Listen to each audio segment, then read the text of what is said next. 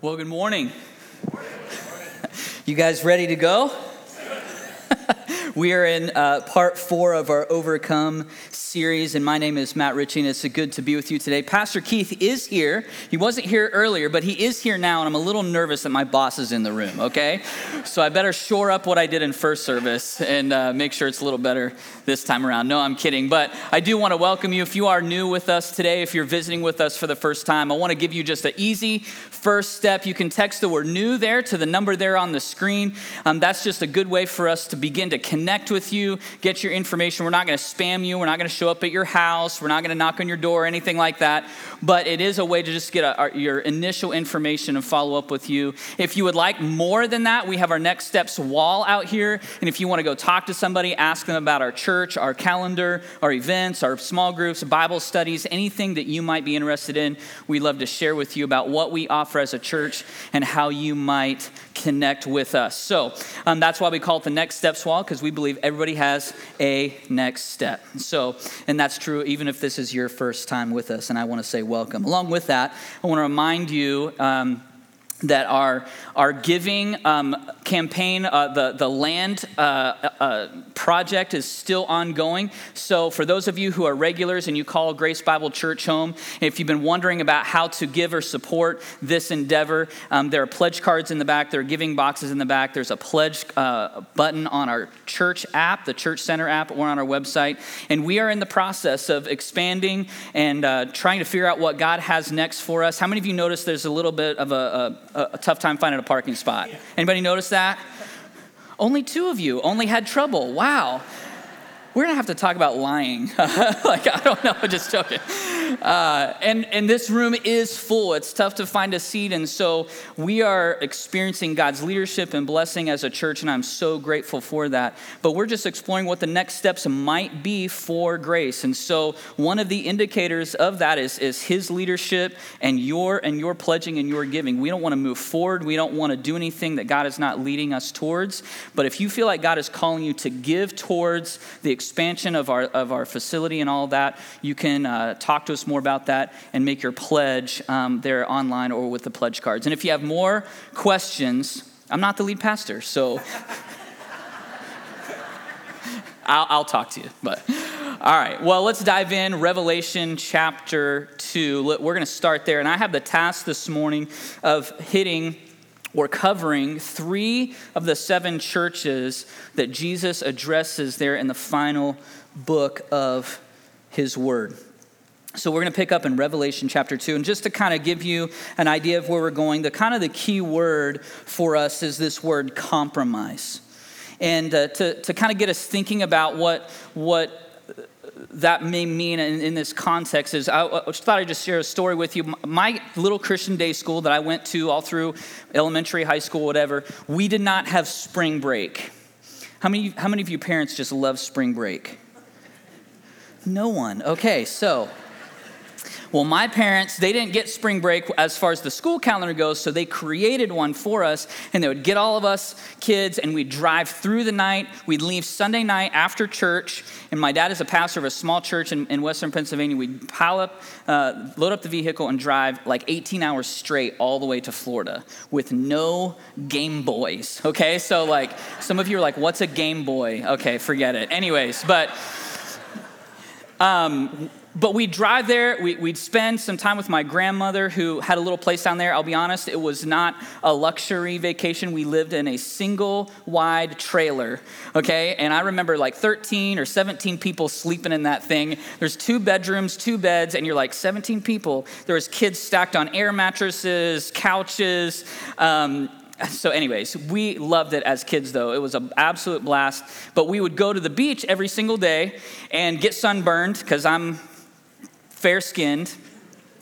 But I loved getting out in the ocean, and my parents had a little cheap boogie board. Does anybody know what a boogie board is? Okay, so a little cheap piece of styrofoam that helped you ride the waves. And so I would do that, and inevitably, within just a few moments of starting to play in the ocean, my parents would reprimand me for drifting down the beach too far away from where they were. And they understood currents and undertows and sharks and stingrays and all the reasons why I hate the ocean, okay? Like, I don't go to the ocean anymore. But they would call us back up. They would say, hey, you've drifted too far. You need to come back up to where we are on the beach. And I was always surprised as a kid how quickly that current would move me down away from where I needed to be. And in this context, I want to have you hold on to that thought, because in our culture, in our spiritual standing, if we step into the current, if we step into the ocean, we become unmoored from where God wants us to be anchored, it's going to allow a drift. And I think in some ways, even drifting can happen in the heart and the mind of a believer, even in a church, without us noticing it right away. And at times, we need to have a wake-up call, somebody to call us back and say, hey, you've drifted. You need to come back. So keep that in mind. Let's jump into the scripture. I'm going to go through this quickly. And I realized that Pastor Keith gave me a book on just the city of Pergamum. It was like that thick, okay? So I'm not intending to water anything down this morning, but I'm going to just drill into a singular heart on each of these churches. We're going to look at Pergamum, we're going to look at Thyatira, and we're going to look at Sardis. And I know that there's 50,000 other things that I could talk about, but I'm going to ask for your grace, because I want to make sure that we get to the heart of this, and I only have about 30 minutes. So this is going to be a tall task, but I think we can do it. So Revelation 2, verse 12. And to the angel of the church of Pergamum write the words of him who has the sharp, two-edged sword. I want to pause here and say that this is a picture of Jesus, a holy God. Jesus is not a wimp, he is a warrior. And he is coming to deal with sin. He is coming to deal with evil. And he's already dealing with it on some level, but we have this season of choice and free will. But there's coming a day when evil will be dealt with once and for all. And for the believer, that's actually a good day. I'm tired of the brokenness and the sin and the evil that seems so prevalent and honestly seems to be winning at so many levels in our culture and in our country, and even in some level in our home and in our churches and things of that nature. And I want good righteousness, holiness, justice to prevail. And it seems all too often that evil is winning the day. But I want to give you some hope. As a believer, Jesus is coming. He's going to deal with it. And a word that kind of, I think, maybe gives us a nervous twitch at times is the word quarantine, right? Evil will be quarantined. And it's in a place called hell. And it will be dealt with and localized and be kept there forever. And the object of the wrath of God is not us. The object of God's wrath is evil and Satan and his followers. But if we are caught up in the same rebellion as Satan, if evil is found in our hearts, and we need to be honest about that, if evil is found in us, we will be caught up in the wrath of God. That's a sober warning. But as a church, we need to have a clear understanding of that reality. Now again, for the believer, you're not defined by your past. If you've been forgiven, if you've put your faith in Jesus Christ, he says that he has washed us clean. And we're going to look at that in greater detail today. But let's continue reading. Verse 13, he says, I know where you dwell, where Satan's throne is. How sad is that here in this city, Satan has dominion over the city. He's ruling from there. And there's been some research done. There's some pagan temples erected on a hill outside of the actual city, Pergamum. And this is located in modern-day Turkey. Back then, they referred to it as Asia Minor. But there was pagan worship going on right in the city. In fact, he goes on and he says, yet you hold fast my name, and you did not deny my faith, even in the days of Antipas, my faithful witness.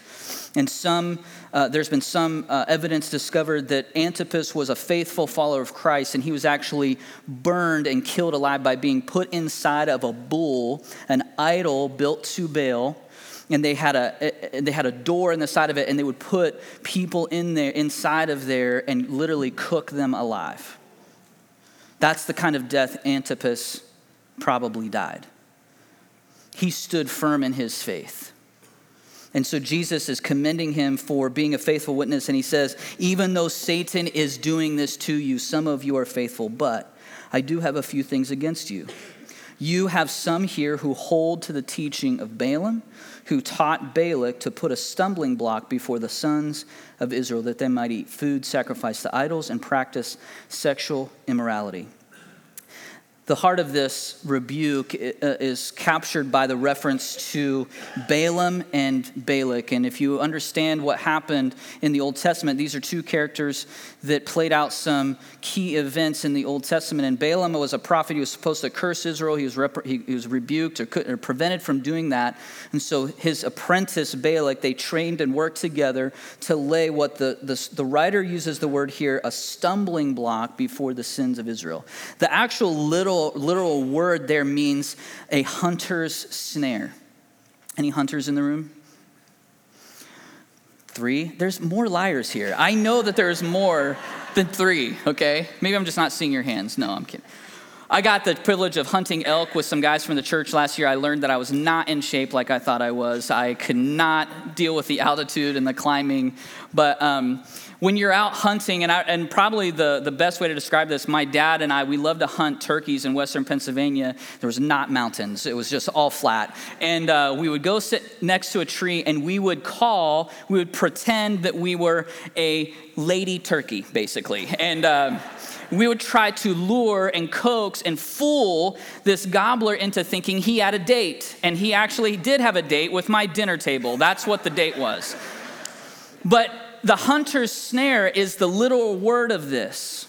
And in your notes, you have a section of 3 strategies that Satan uses. And the first strategy here is the strategy of deception. Know your enemy. Satan is the father of lies. And much like a hunter, he will lay a snare. He will make you think that there is something there that is not. And it will be enticing, and it will sound good, it will look good, it may even feel good, and he will entice you into that, and he will use the tool of deception. Do not be lured or fooled into sin, or be fooled or lured into compromise. Jesus actually describes Satan in John 8. He says, Satan is the father of lies. Whenever he speaks, that's all it is.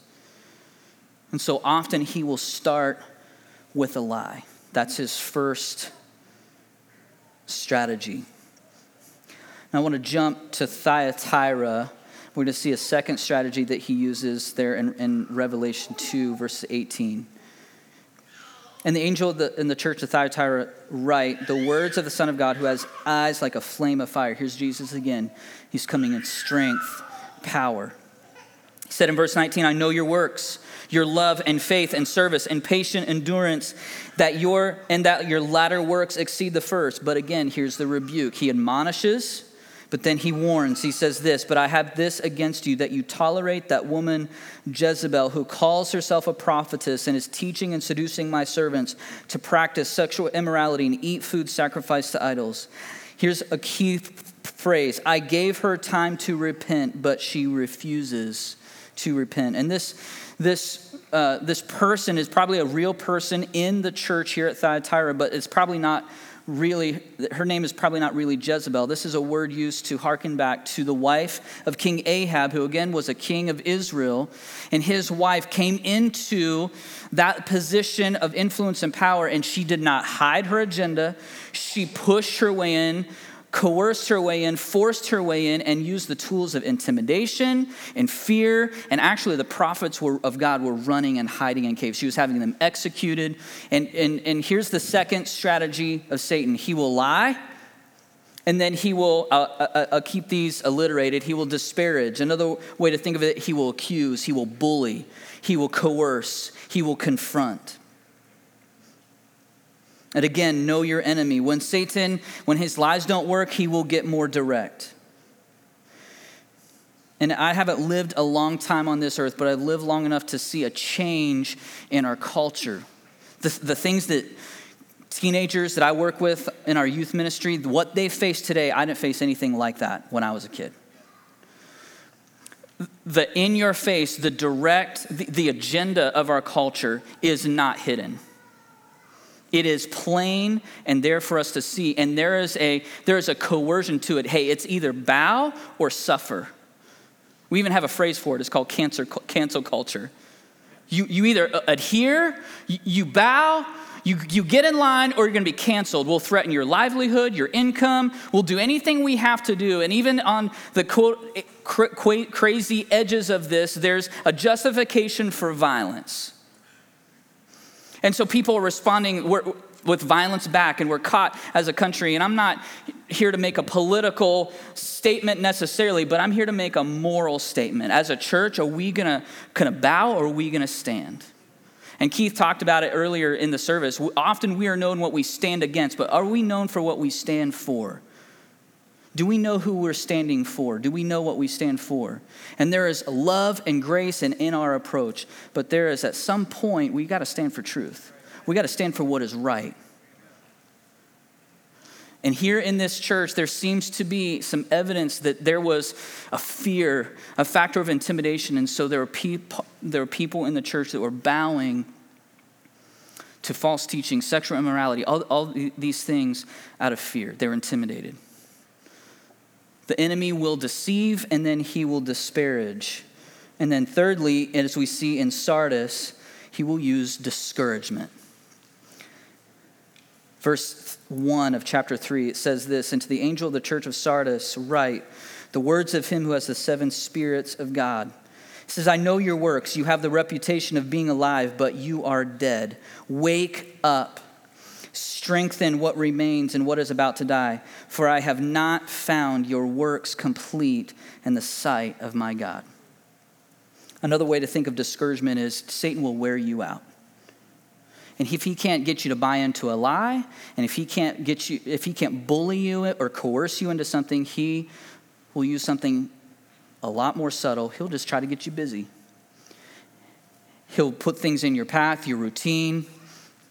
He'll throw health challenges at you, stress challenges you, financial, and he will do his best to wear you out. And when you're weak, sick, tired, isolated, that's when he strikes. How is he described? He's described as a lion hunting, searching the earth, roaming the earth for whom he may devour. Well, how do lions hunt? They don't attack the strongest leader of the herd when it's surrounded by all the rest of the strength of that herd or flock. They wait for one that is sick and tired and lagging behind, and they seek a way to get it alone and isolated. And when that animal is on its own and unable to defend itself, that's when they pounce.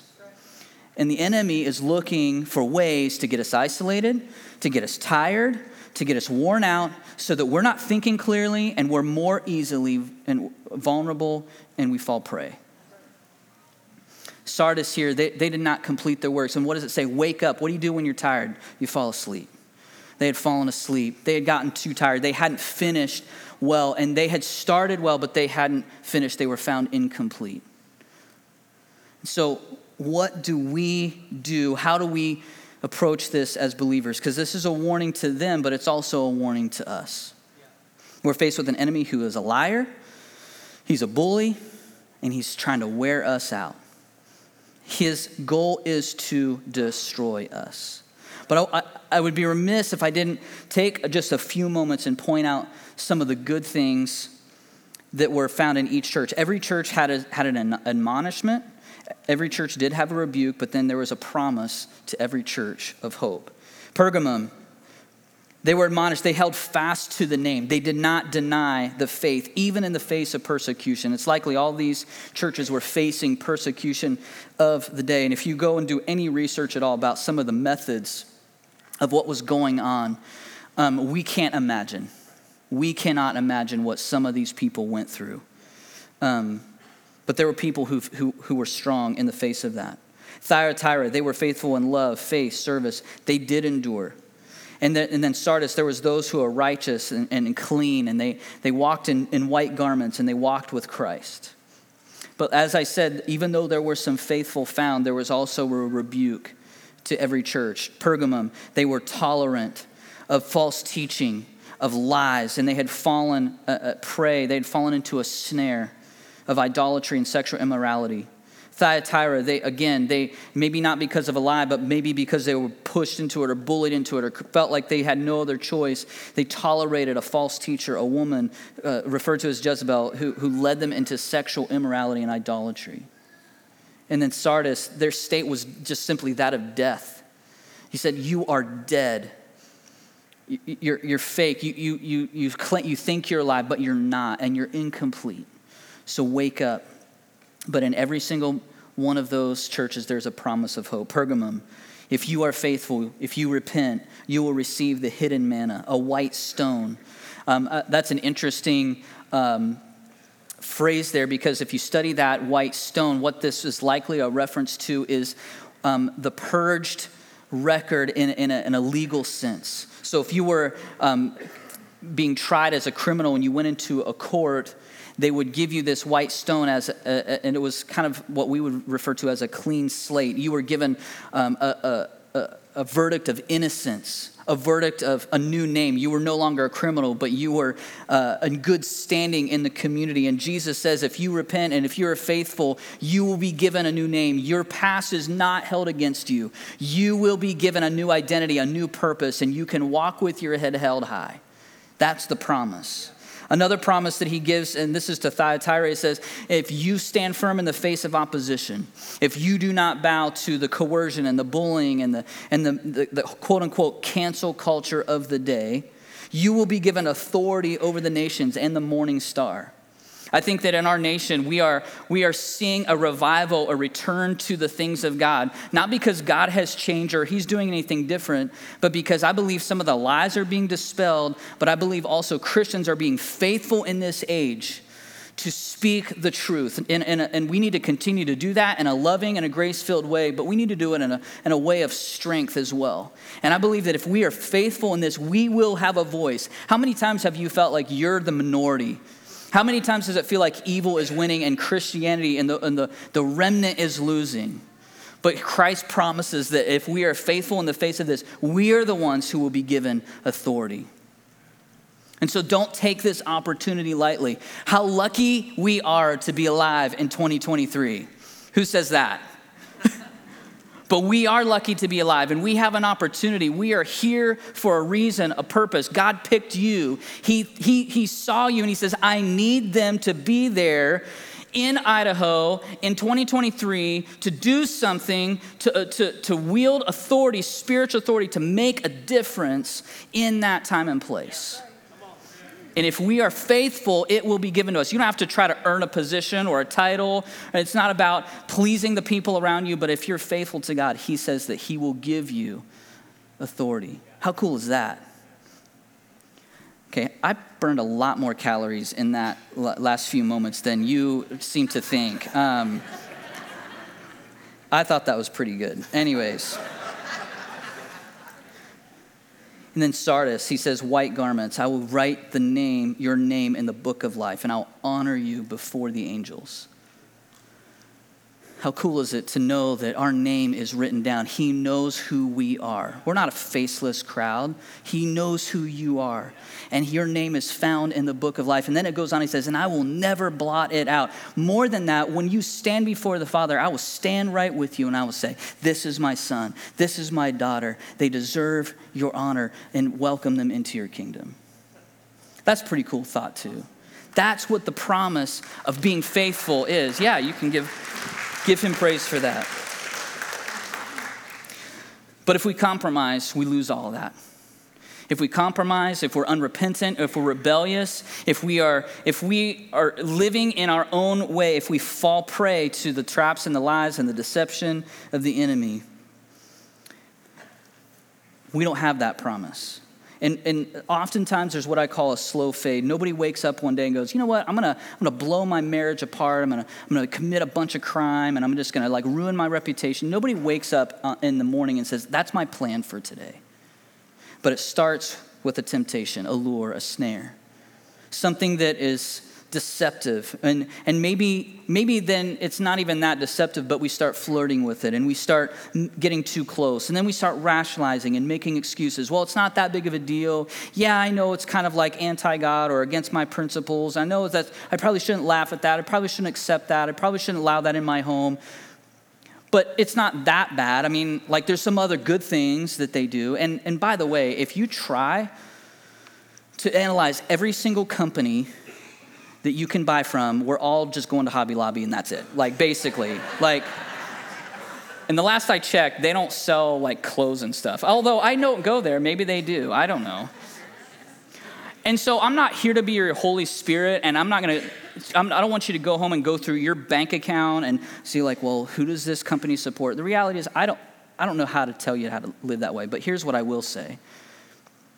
We need to be honest and open and humble enough to say, God, what do you want me to do? How do you want me to live? I want you to be king and Lord in this area of my life. And if you call me to do something, I will do it. That is the antidote. That's the opposite of compromise. And you don't have to live in fear and worry about where your money goes and what it supports if you are sold out, if you're 100% under the lordship of Christ. Here's what I will say. I think that as Christians, though, we've got to stand for something. If we don't stand for something, we will fall for everything. We've got to have principles. We've got to know what we're standing for, why we're standing for it, and have a reason, have an answer for people who question. And so we have a responsibility to think about this. And when it comes to the root of compromise, in my study, I came across some notes from Craig Rochelle, and he talked about this in his book, The Power to Change. And he makes the case that the reason that people so many times can't break free of old habits and old temptations and old lies and old addictions is because of the way we think and view ourselves. And he says this, he says, you do what you do because of what you think of you. And I know that sounds like Dr. Seuss, so let me say that again. You do what you do because of what you think of you. Psychologists, this is secular research, and it's always funny to me when secular science catches up to the Bible and they finally discover what the Bible has said all along. I think that's great.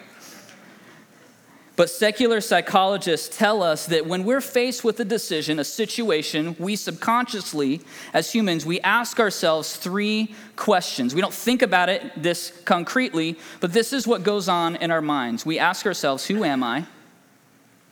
And then that's quickly followed by the second question of what kind of situation is this? And then the third question is, what would someone like me do in a situation like this? And that progression, whatever we believe about ourselves and about the situation, it could be false, it could be true, but that tends to play itself out in our response, that progression.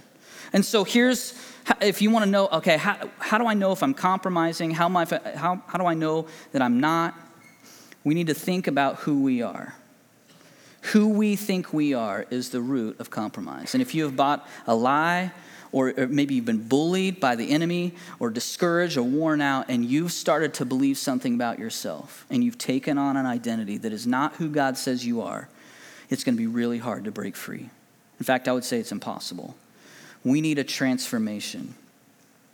And I mentioned, isn't it cool when science catches up to what the Bible says? Here's what Paul wrote about this process in Romans 12. And you know this verse. It says, do not be conformed to this world. Don't compromise. Don't tolerate anything. But how do you fight against this? Be transformed by the renewing of your mind. Romans 8, he goes on, he says this, for those who live according to the flesh set their minds on the things of the flesh. But those who live according to the Spirit set their minds on the things of the Spirit.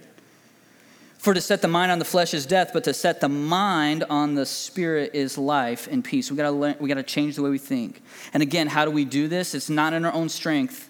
We got to feed what we want to grow and starve what we want to die. And that's giving ourselves a steady diet of scripture, worship, prayer, time with God. There's no substitute for that. He goes on, he says in 2 Corinthians, this is Apostle Paul again, we destroy the arguments and every lofty opinion raised against the knowledge of God, and we take every thought captive to obey Christ. And then for my King James Version friends out there, I love Proverbs 23:7. For as a man thinks in his heart, so is he. Who we think we are so often plays itself out in what we do. And if we're frustrated with what we do, we need to have our mind transformed so that we begin to think differently about who we are. Pastor Keith he talks about this phrase, information plus application equals transformation. Well, if we have wrong information, it's going to result in bad application, and it's going to result in a transformation towards death, not life. And so we've got to get right information. We've got to think differently. And here's what makes complete sense to me, and this is just an elementary thought. But if you want to understand how something works, you go to the inventor, the designer, the person who created it to understand its purpose and how to best use it. And so often when it comes to the subject of identity, our culture is so programmed to find our purpose and our identity inside of our own feelings, inside of ourselves. In fact, we've gotten to a dangerous place where we can just make that up. We can just be whoever we are. We can do whatever we want. And it's cute in the fairy tales where it just says, believe in your heart and you can be anything you want. If you just dream big or whatever. Let's go to God and ask him who we are. And I've done a little bit of work for you. I want to give you, this is who God says the believer is in his word.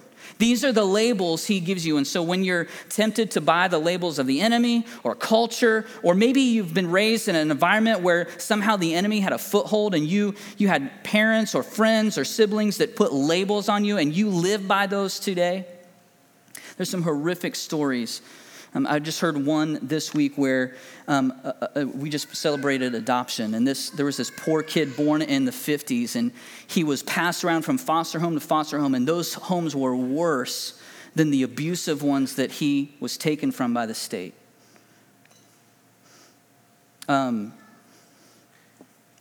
Fortunately, don't have time to tell the whole story, but fortunately he was adopted by a Christian family who loved him. And this day, there is estimated he's spoken and shared the gospel with 2 million people through his church. I should have done more research and gotten his name, but that just came to me. But my point is, there were labels put on him, and for the majority of his childhood, he thought he was a loser and he would never amount to anything, and he was just a piece of garbage. Thank God that someone was there in his life to speak the truth of God into his heart and life and change the trajectory of everything. And some of you may be sitting here today and you're like, well, I'm not worth anything. I don't have much to offer, and I don't have the resources, the abilities, or the skills, or what have you. If you're in Christ, here's who he says you are.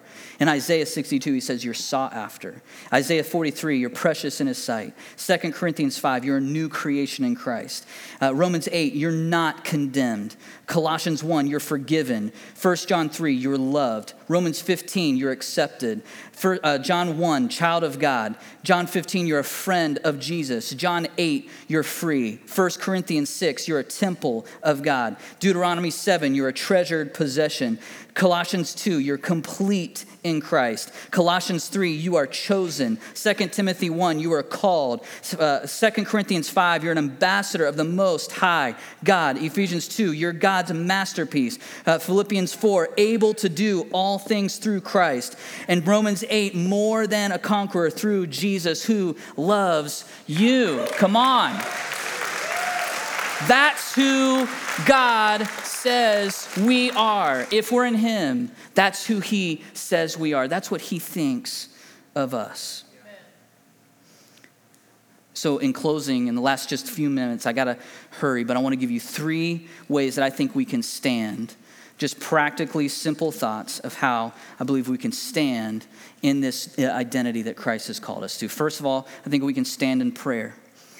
Stand in prayer. This is how we fight against the lies of the enemy. In Ephesians 6, it says, put on the full armor of God. And when the day of evil comes, you will be able to stand your ground. And after you have done everything, what do? You stand again. And then after that, you continue to stand. Stand in prayer. Stand in the strength of God. Stand in prayer. I would say, secondly, stand for your purpose. Stand for the purpose that he has given you. 1 Corinthians 15, 58 says, therefore, my dear brothers and sisters, stand firm. There it is again. Let nothing move you. Always give yourselves fully to the work of the Lord. And as the next gen guy, if you're feeling like you're not sure where you can stand or serve, kids ministry will take you. We will take you. Even if you feel guilted into it, I will take you. No, I'm joking about that. But there is a role for us to play, and I talked about this. Once we understand our identity, we will have a purpose. We will have a calling to live out. And so stand in that. Some of you may be standing in your business. It's not even inside these four walls. It'd be great if that was the case, but it doesn't have to be. It can be in your business. It can be in your home. It can be wherever. Maybe it's just your place of employment, or we have some men that and people that work in our government, our local, our city leadership, and all of that. Whatever opportunities are before you, see it as an opportunity to give yourselves fully to the work of the Lord. Stand in your purpose. And then finally, this is just a simple thought, stand for God. Just stand for God. The world knows what we stand against all too often, but are we standing for God? And I came across this is a super cool thought, and this is not original to me. I heard another pastor say it, so I have to give him credit. But where is Jesus? Where's Jesus right now? And I know that God is omniscient, omnipresent, all-knowing, all-powerful, everywhere at once. And so I know that Jesus is here. But in Scripture, where is Jesus described to be? And if you look through Hebrews in the New Testament, you come across this phrase, and I have one for you, Colossians 3:1. It says, where Christ is seated at the right hand of God. Traditionally, this is where Christ, if he has a location, this is how it's described, seated at the right hand of God. And every time you kind of read this phrase where Jesus is in heaven, he's seated. But he does stand at least one time. And in Acts 7:55, it says, Stephen, who is the very first martyr for the Christian New Testament faith, being full of the Holy Spirit, he looked up into heaven. And if you understand what's happening, he's being stoned at this time. They would tie, what we think may have happened was he was tied to a pole and literally stoned to death. And they would literally pile the rocks up over so you couldn't see him anymore. It was a horrible way to die. And as this is happening to him, he has a vision. And it says that he saw the glory of God and Jesus standing at the right hand of God. Look, he said, I see heaven open and the Son of Man standing at the right hand of God. And here's the thought I want to leave you with today. We're not being stoned. We're not being persecuted in that sense. It could be coming. I don't know. But here's the simple question. Does the way that I live bring Jesus to his feet?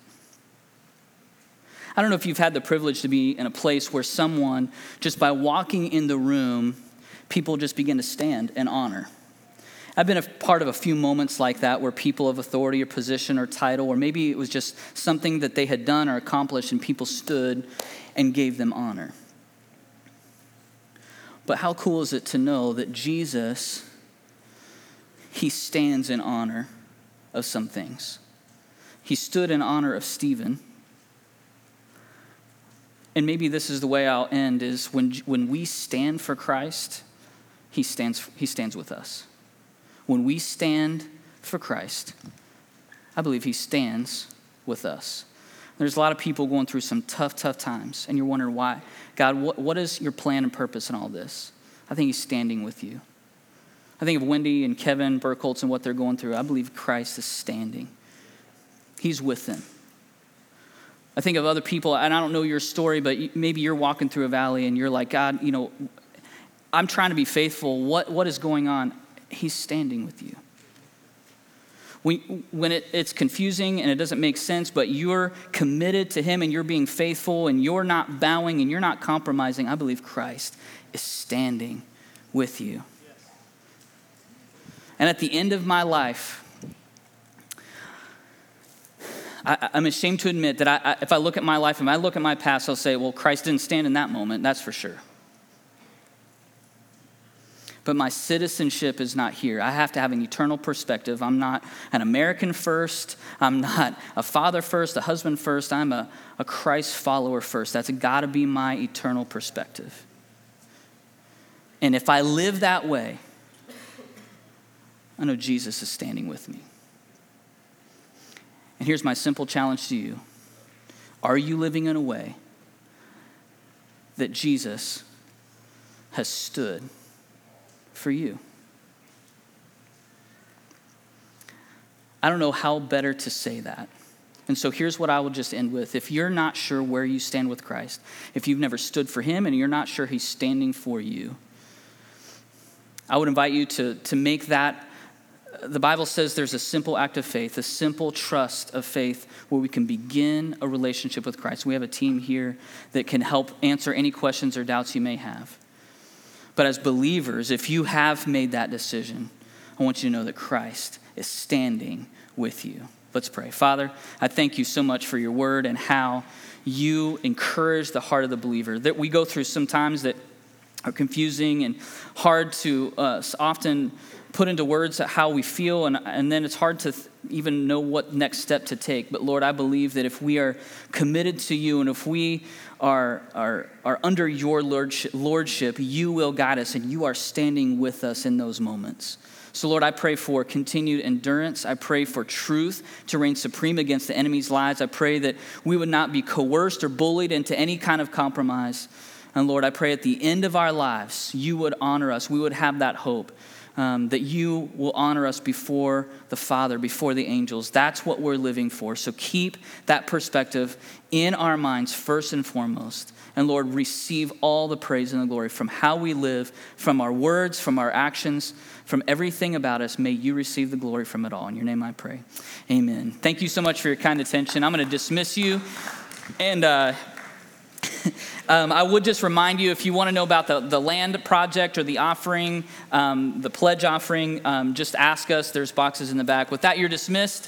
Thank you so much for being here and giving us your kind attention. We'll see you next week.